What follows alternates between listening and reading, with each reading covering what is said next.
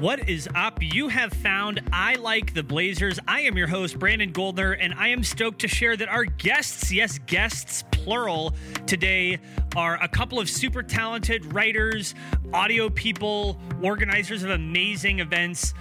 From Blazers Edge, we have Tara Bowen Biggs and Steve DeWalt in the house. We have a conversation with them. By we, I mean the royal we, myself and my two cats, I guess, and my mixing board. But we all three of us talk about the Blazers' early season so far, going 3-2 in their first 5 games, talking about Scala BCA's role, if Zach Collins is going to be out for an extended period of time, with Hassan Whiteside out for at least this game against the 76ers. It's going to be played today, November 2. Talked about that, Damian Lillard's leadership, and a bunch more. But before we get to that, I really quickly wanted to hit on one specific point, and then we'll get into the interview, which I very much enjoyed. I just want to talk a little bit about something that we did mention on the pod, which is CJ McCollum's ability to draw fouls or inability to draw fouls. We mentioned it briefly, but I wanted to make one more kind of comment on this, and I sort of led it into the question with Tara and Steve, which is, are the Blazers coaches looking at things like the number of fouls a player draws and is asking them to actively work on them? I think that as someone who's not a coach and who doesn't really understand ego management at the NBA level very well, it's, I think, easy for me to say, hey, look at CJ McCollum's ability to draw fouls over his career. He doesn't do a very good job of it. Like, he's only drawing 4 free throw shots per game in his first 5 games this year, which would be a career high. I think it's like 3.9 or something like that. And for somebody who scores as prolifically as he does, shouldn't he be trying to get more foul calls and manufacture easier points, especially because the Blazers have a lot of flux in their roster. A lot of new players are trying to incorporate. Wouldn't it be better for them to get easy points? And wouldn't one way to do that for CJ McCollum to draw more fouls? And again, I think the ignorant answer that comes to my mind is, well, yes, like, he should be working on that. That is something the coaches should emphasize. Why hasn't he made that a point of emphasis?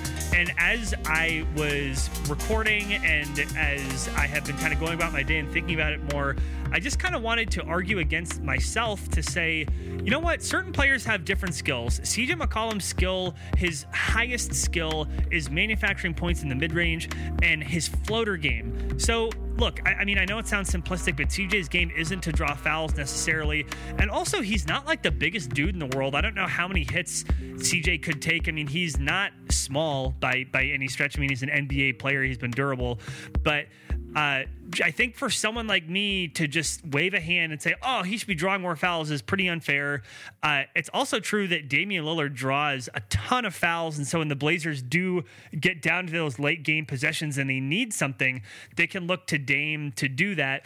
And it's going to be also interesting to see the development of Anthony Simons and whether or not he is going to be more like CJ and kind of avoiding contact at the rim, or going to be more like Damian Lillard trying to draw it. Now, I know that Anthony Simons is like 5 years old. I know that he's still very slight of build, and to be fair, he's 20, very slight of build. And when you look at what he's done in the first 5 games, and granted, he's only playing 17 minutes a game, but he's barely getting to the line. He's only going to the line once every, well, I mean, let's not even try to do the averages, 0.4 free throws per game. He went to the line once so far this season, one time, and that was in the first game against Denver, and has not drawn a shooting foul since. I wonder whether that's something that will come along for him, whether it's something he would develop, whether it's something that he will not develop. And it's just interesting when you think about, again, when a team needs points, when you need to get just points up on the board, one way to do that is by drawing fouls. And if you are a ball handler who is expected to be an elite scorer and expected to have the ball in your hands a lot, it just seems to me that being able to draw fouls should be part of your toolkit. But again, I think that there's a lot that I don't understand about coaching, player development. Obviously there is. I don't think there's a lot that I don't understand about coaching, player development, ego management, and all that stuff that goes into, hey, look, guard-sized player, we want you to draw more fouls. So it's not just as simple as that. I guess I'll just end my weird tirade arguing against myself with this. It's something I would look to It's something that I would want the Blazers to look at, maybe not on an individual basis, but as a team, just trying to pay attention to how many fouls they're drawing. As of right now, in the NBA, they are actually right in the middle of the pack in free throws attempted. They do happen to be 29th out of 30 in the number of free throws they give up, but that's something else altogether having to do with their defense, and we can save that for another day. But as a team, it turns out that they are doing a thoroughly average job in these first 5 games of drawing free throws. And by the way, top 5 in free throw percentage at nearly 83%, which is pretty good. So all of this is just to say, I would like CJ to draw more fouls. Probably not going to happen. There's probably a good reason for it. So there you go. Again, the Blazers are playing the 76ers tonight, November 2. They then play the Golden State Warriors back on the road, and then on the road again against the Clippers on Thursday. So there's some gaps in between these games. We got tonight, Saturday, Warriors on Monday, Clippers on Thursday, then back home against the Brooklyn Nets Friday, and then back home again against the Hawks on Sunday. Those are the next 5 games. We talked about those next 5 games a little bit with Tara and Steve. And so with that, without further ado, I would like to welcome our guests, Tara Bowen-Biggs and Steve DeWald of Blazers Edge. Here we go.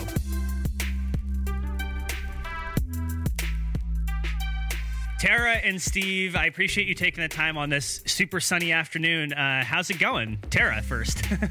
Wow. Yeah, it is so gorgeous outside right now. I love this time of year because I love it when Blazer games, when it's still light out. And this is probably the last one where we're going to have any light before the game because tomorrow's daylight savings and that's all going to go out the window. Oh, man. Yeah, go. I'm at the point of no return whether or not I need to mow my lawn one more time before winter comes. So I'm a curmudgeon when it's this nice this late in the year. I'm ready for rain and for me to put everything away and not have to worry about it. You got to do that last mow. The only problem is you might get, it's November. You might have a couple bees who are still out there and they're super angry. Those things don't feel good. I still have a couple weeks left of soccer practice, so I need it to stay nice for at least a couple more weekends. Do you do? So you do outdoor soccer stuff? Yeah, I'm coaching for Special Olympics. Oh, that's amazing. Not that do you want to just give a quick blurb about that? That just sounds incredible. Oh, it is, and I'm totally doing it because Damian Lillard is a Special Olympics ambassador, and that's what got me started, and I just love it. We've got a soccer team, and they had a tournament last weekend, spent a whole day out in the gorgeous sunshine out in, in Clackamas County, and we got another tournament coming up in a couple weeks, so we're just getting ready for that, and I love it, and having an awesome time with some amazing athletes and amazing people. That's so cool. That's rad. Speaking of soccer, my girlfriend Cassie is into soccer. I've never played before in my life, but I have bought cleats. I got shin guards. I'm going to start playing, even though I'm about to turn 35, but I guess you can teach an old dog new tricks. But enough about soccer. Let's talk about Blazers basketball. I wanted to start with a pretty basic question for both of you. The Blazers have played 5 games. They're 3-2. They just went 3-1 on that road trip, which was really good to see. And I'll start with you, Steve. With this 3-2 start, been some ups, been some downs. Has there been anything in particular that's jumped out at you that's particularly surprising or interesting, or anything that you're just keeping your eye on so far early in the season? I think from an interesting standpoint, I think having a guy like Kent Bazemore on the team has been really fascinating to watch. Can be frustrating at times seeing him on offense, trying to see where he actually belongs, might prolong some possessions with just dribbling the ball into the ground. But defensively, he's an absolute blast to watch. I mean, he is all over the court. He's in passing lanes. And really, Stotts' system really hasn't allowed players to kind of move around that much and kind of play more of a risky style of defense. So that's been something that's given me a reason to get excited to watch defense for the Blazers this year. Yeah, I'm hoping that he assimilates more into the offense as time goes on. As of right now, averaging 8 points on just 37% shooting from the field. But like you said, has been amazing on defense. Tara, what's popped out at you so far in these first 5 games? Well, somebody that I've had my eye on and been excited about all summer is Scal. And I never, ever would have wanted him to get more minutes because of somebody else's injury. But I'm very curious to see how he's going to be doing if Zach Collins is in fact going to be out for a while.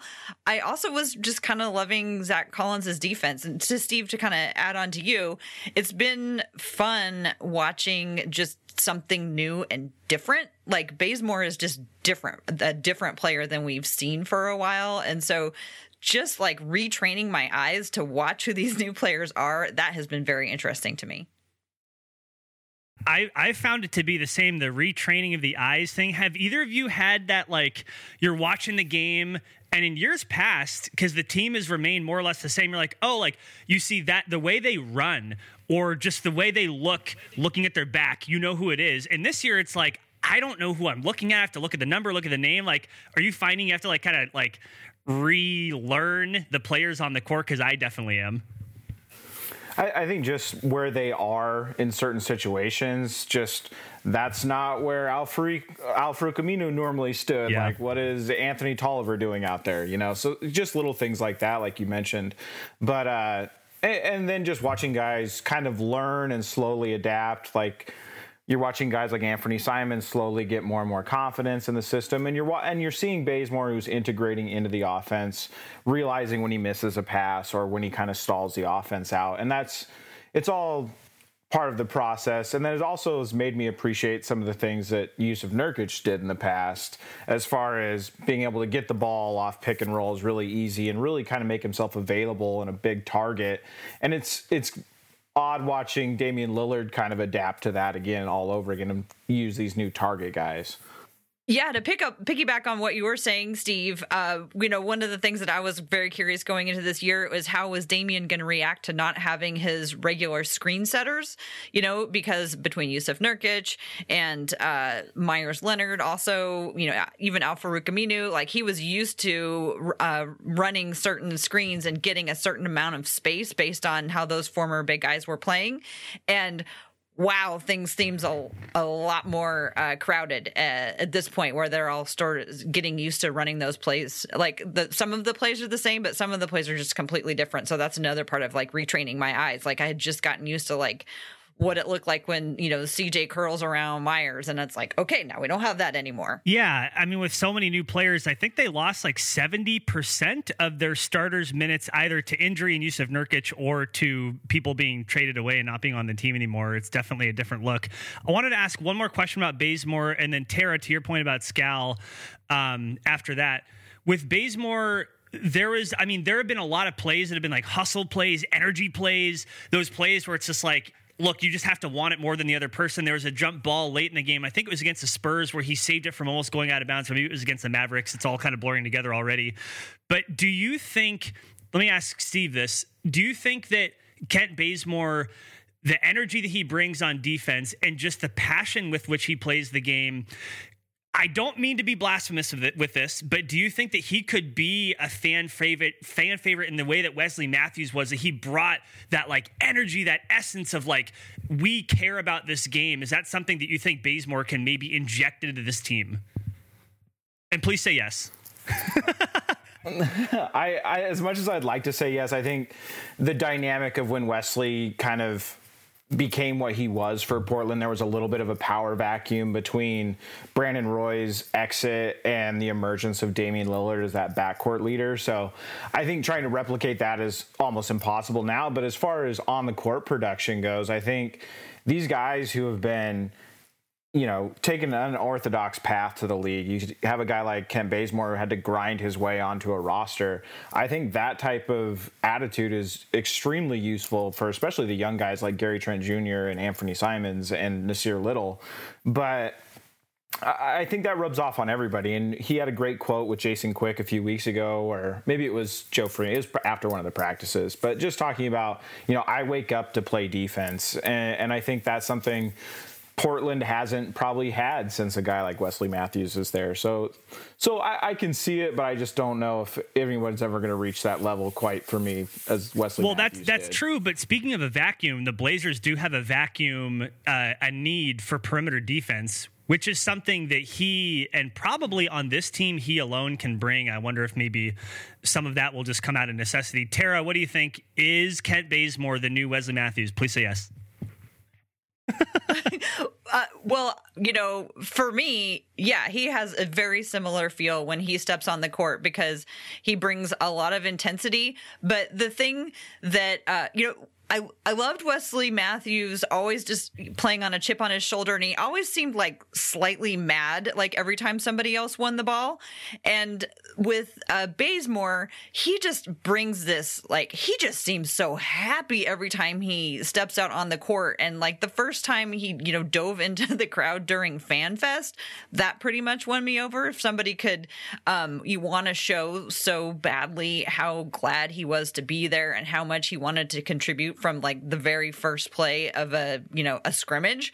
That was really exciting to me. I see what you mean, Steve, about, Wesley Matthews not only was a guy who brought defensive energy and, a special kind of feeling to the court once he stepped out on it, but at that point he was also kind of taking on a leadership and filling in some of that while Damian was getting his feet under him, in that sort of situation. And like Bazemore doesn't need to do that. He just seems like a guy who's just so happy to be there and so happy to be playing basketball. And I just love watching players who just seem so happy who just love playing the game. Me too. And it feels like, and I think Steve mentioned this before, how that affects other players. I think that's a real thing. And this is maybe a topic for a different podcast. But when we talk about analytics and advanced stats, it's really just a way of trying to measure stuff that is happening on the court.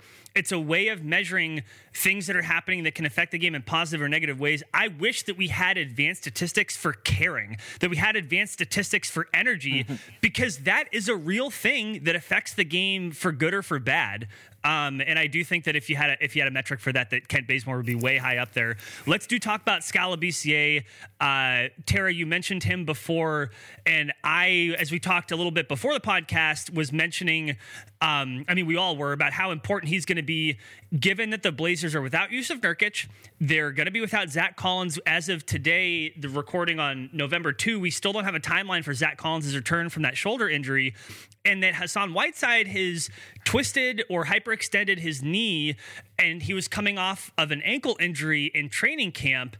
So the Blazers they're going to be needing bigs. And to my eye, Skal Labissiere has looked a little bit better watching him play, knowing which spots to be in, kind of following Dame on drives and getting those offensive rebounds. He's looked better to me by my eye than he has on paper. And the last two games has been playing a more and more important role. Tara, let me ask you this. Skal was pretty highly touted when he first got into the league, especially by, speaking of analytics, people who are very familiar with him, and like Nate Duncan, Daniel LaRue, if you listen to the Dunked On podcast, they talked a lot about how good they thought Skal Labissiere would be. He's still in his early 20s. Do you think that maybe this is the opportunity, the time and the place and the opportunity he needs to maybe fulfill some of that promise that he had when he first got into the league? Well, sure. I mean, hasn't pretty much everybody experienced that once they got to Portland?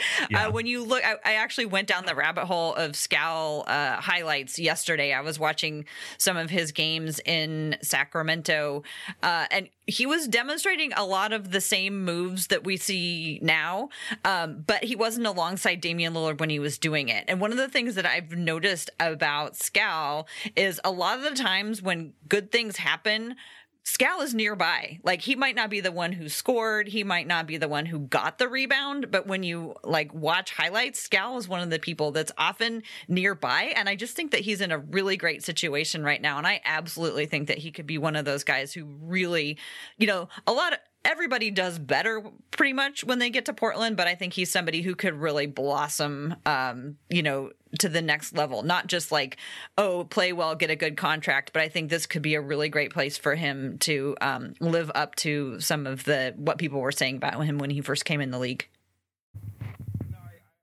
No, I agree. I mean, with some of the big things that haunted Skal through his career going back to Kentucky was just kind of the mental toughness aspect of his game. I mean, all the physical traits are there, and I think it's a testament to how he's adapted and played so well here because I don't think it's easy to be, the third, you're starting out as a third, fourth guy on the depth chart, and to be that next man up mentality and come in and perform well really kind of puts a lot of the questions I had about him at ease.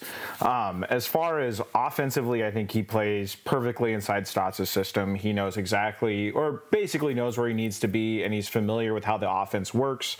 So he's able to he's the only big man so far this year that has done anything off a short roll. I mean, Whiteside is all the way to the rim, and Tolliver's picking and popping. So I believe it was the San Antonio game. He, got the ball in the short roll and looked around for a pass, hit an elbow jumper. I mean, that's just something they haven't had since Nurkic really left. Defensively, I still think there's a work in progress. I think some of his spatial awareness, as far as where he needs to be on the roll and where he needs a cutoff angle, still needs work, but that's all stuff that is going to come with experience, and that's that whole defensive unit gelling together that's going to improve that. Right, and he's still getting called for, moving screens and all that. That's going to take some time to work out, but I really like the intensity with which he's watching the veterans and the people who he's playing alongside. I mean, just starting at, I think it was the first preseason game against Denver. I remember watching Damian point to exactly where he wanted Skal to go, and Skal going right there. And he just always seems very connected and engaged with whoever is out there on the floor. Like he's really actively learning while he's out there. Yeah, that situational awareness piece is super, super important. Knowing where to be for rebounds, when someone's driving to the hoop, if you're either 2 steps too far behind them or 2 steps too far in front of them, you could be getting in their space or not be their position for the rebound. And that kind of stuff, I see Skal doing really, really well. Boiling down to basketball positional instincts, it seems like he has that, which is super encouraging. And related to this question about the Blazers center rotation, we did get a question from, I love this name, Blazers legend and hella cool guy at the hella cool guy asks, is Moses Brown going to be a viable solution to our injury problems at the 4 and 5, or do the Blazers look to sign another veteran player to fill in? Steve, start with you. What do you think about that? So I've been watching a lot of whatever clips I can get a hold of outside of Frisco, coming out of Frisco right now, where Moses Brown and Jalen Horde are right now working out with the Texas Legends. I just don't think it's feasible to really, I think he can come in and, play garbage time for right now, but that's quite a learning curve for these young guys. That being said, I think once the opportunity opens for 10-day contracts, I think the Blazers are definitely going to be a team that utilizes those, and you're going to bring in some of these journeyman kind of specialist guys to, if you need a guy to come in if there's foul trouble to get, a few quick rebounds and run the court, you can, bring a guy in. If you like him, you can bring him back for another 10 days. I think that's more of the way that they want to approach this, judging by how they went about things last year. I think they like having that extra roster spot open for as long as possible, and kind of everything is geared to what it looks like will be a major trade at the deadline. And I don't see them trying to fill that position either by calling up either Jalen Horde or Moses Brown permanently, or and converting their two-way contracts, or signing a veteran guy like a Joakim Noah to fill that roster spot for the year. And when are teams allowed to sign 10 days? Is that in December? I believe it's after the G League showcase, so that will be early December, I believe.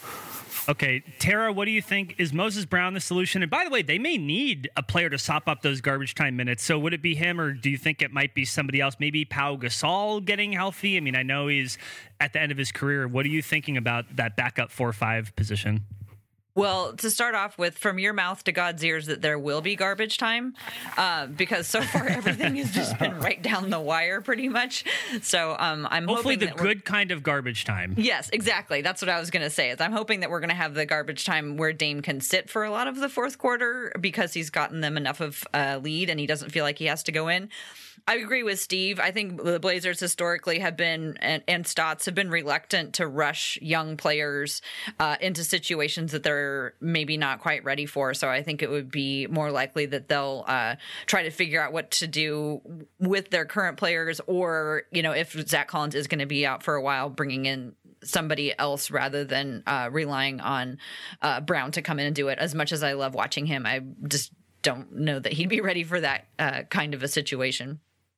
I'm interested to see how much Pau Gasol has left to give. And again, he doesn't need to be a world beater. If he could, I mean, the Blazers are going to need, 8, 10, 12 minutes at center at a time. And maybe Pau Gasol can bring that. Let's bring this around on our last question here to get you both out of here after this. To the Blazers' best player, Damian Lillard, has been having quite a season. I know the sample size is small, but if you follow I Like the Blazers at I Like the Blazers on Twitter, we tweeted out a little bit earlier that through 5 games, Damian Lillard is averaging career best in points, rebounds, assists, steals, blocks, turnovers, as in less turnovers, and free throws.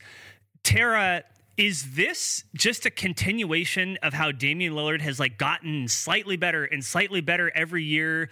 Is this a function of the team having a lot of change and he kind of senses that he needs to be a little bit extra? What do you chalk this up to?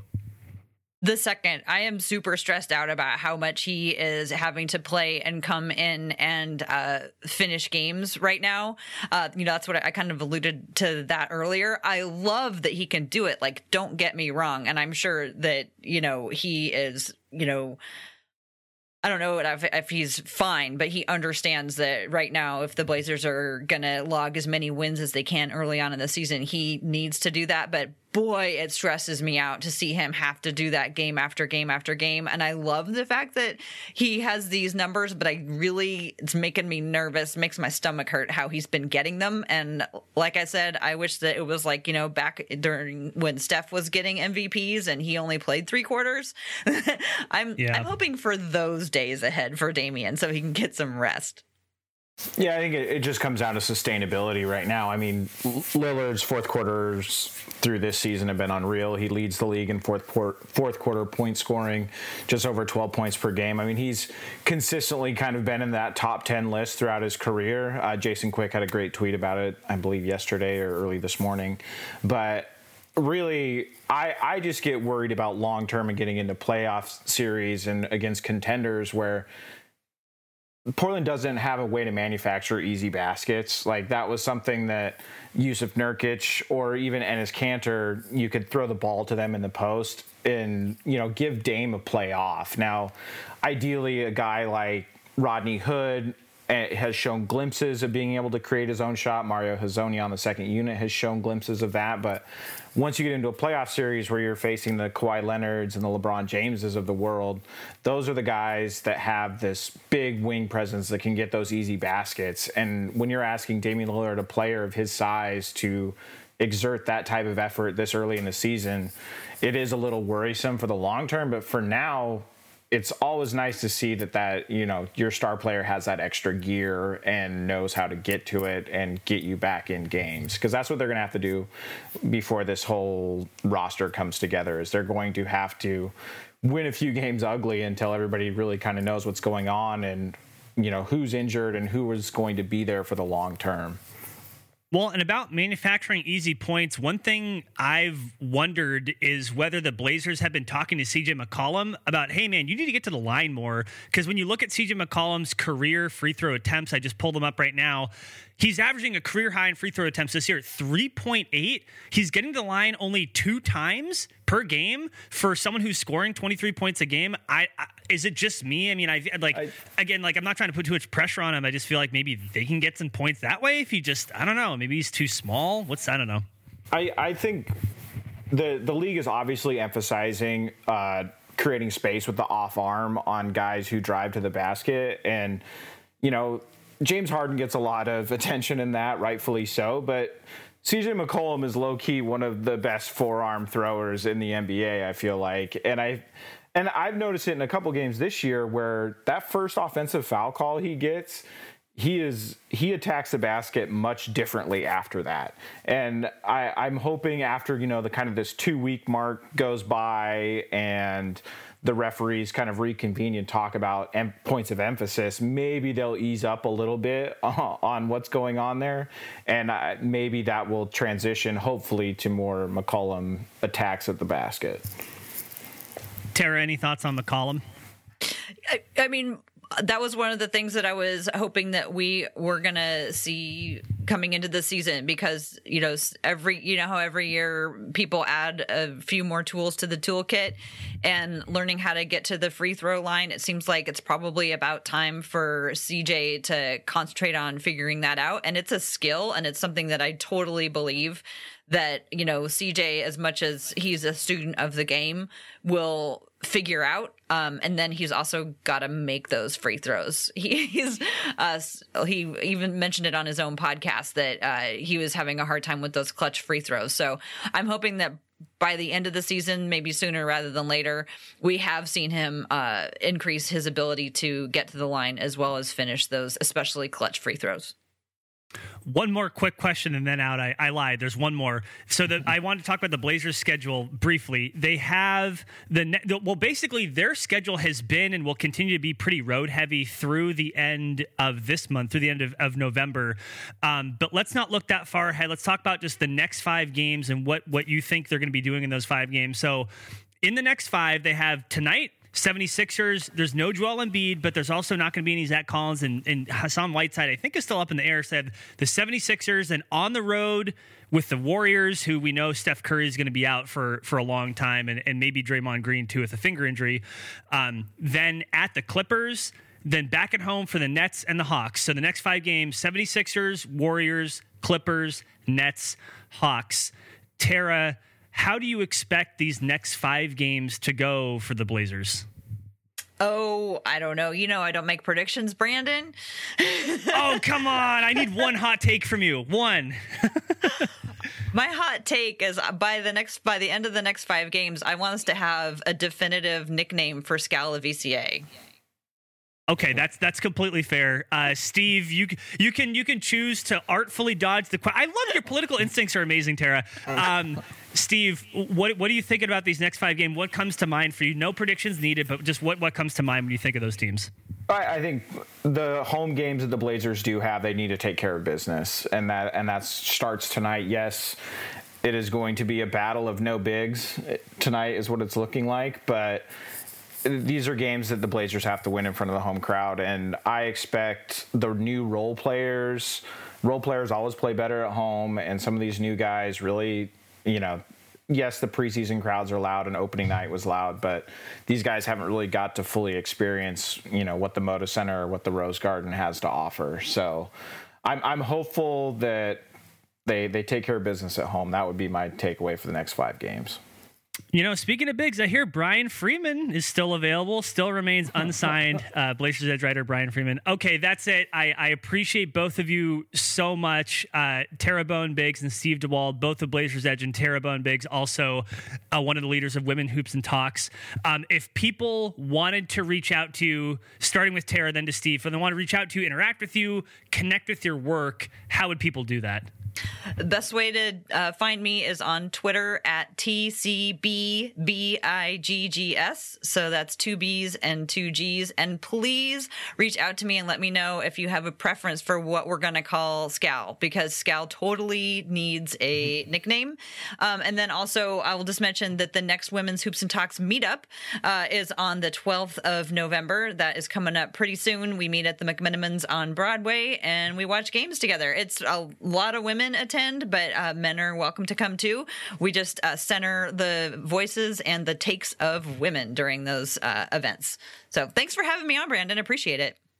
Heck yeah. And Steve, where can people reach out to you? I'm the same on Twitter, at Steve D Hoops. I'm on Blazers Edge way too much, devoting way too much of my free time to that. So I usually check the comments on there if you have a question about something I wrote or a comment, as long as it's nice or to a degree.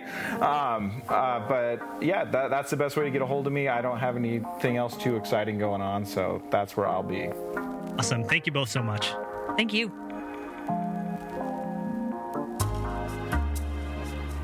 Thank you again so much to Tara Bone Biggs and to Steve DeWald of Blazers Edge. I really appreciated both of their time. The fact that they made time to talk to me at the same time, I very much appreciate it. So yeah, thank you both so much. we will see what happens tonight against the 76ers. Obviously shorthanded without Joel Embiid, but the Blazers are also shorthanded without Zach Collins and Hassan Whiteside, who had that sprained knee. Hopefully both those players will be back soon because they're going to be relying a lot on Skal, as we talked about during the interview, in that interim time. But until then, that's about it for tonight. If you want to reach out to I Like the Blazers, pretty simple, at I Like the Blazers on Twitter and Facebook. You can also send emails at iliktheblazers@gmail.com. But what's really going to help is if you please give us those 5-star reviews. It doesn't matter which way you're getting your podcasts. If it's Apple Podcasts, Google Play, lots of other ways, Spotify, Stitcher, CastBox, Radio Public, can't even name them all. But if you could please subscribe and give us a 5-star review, that's what helps people see the show, and it really does make a huge difference, and so I would appreciate it. And yeah, that is about it.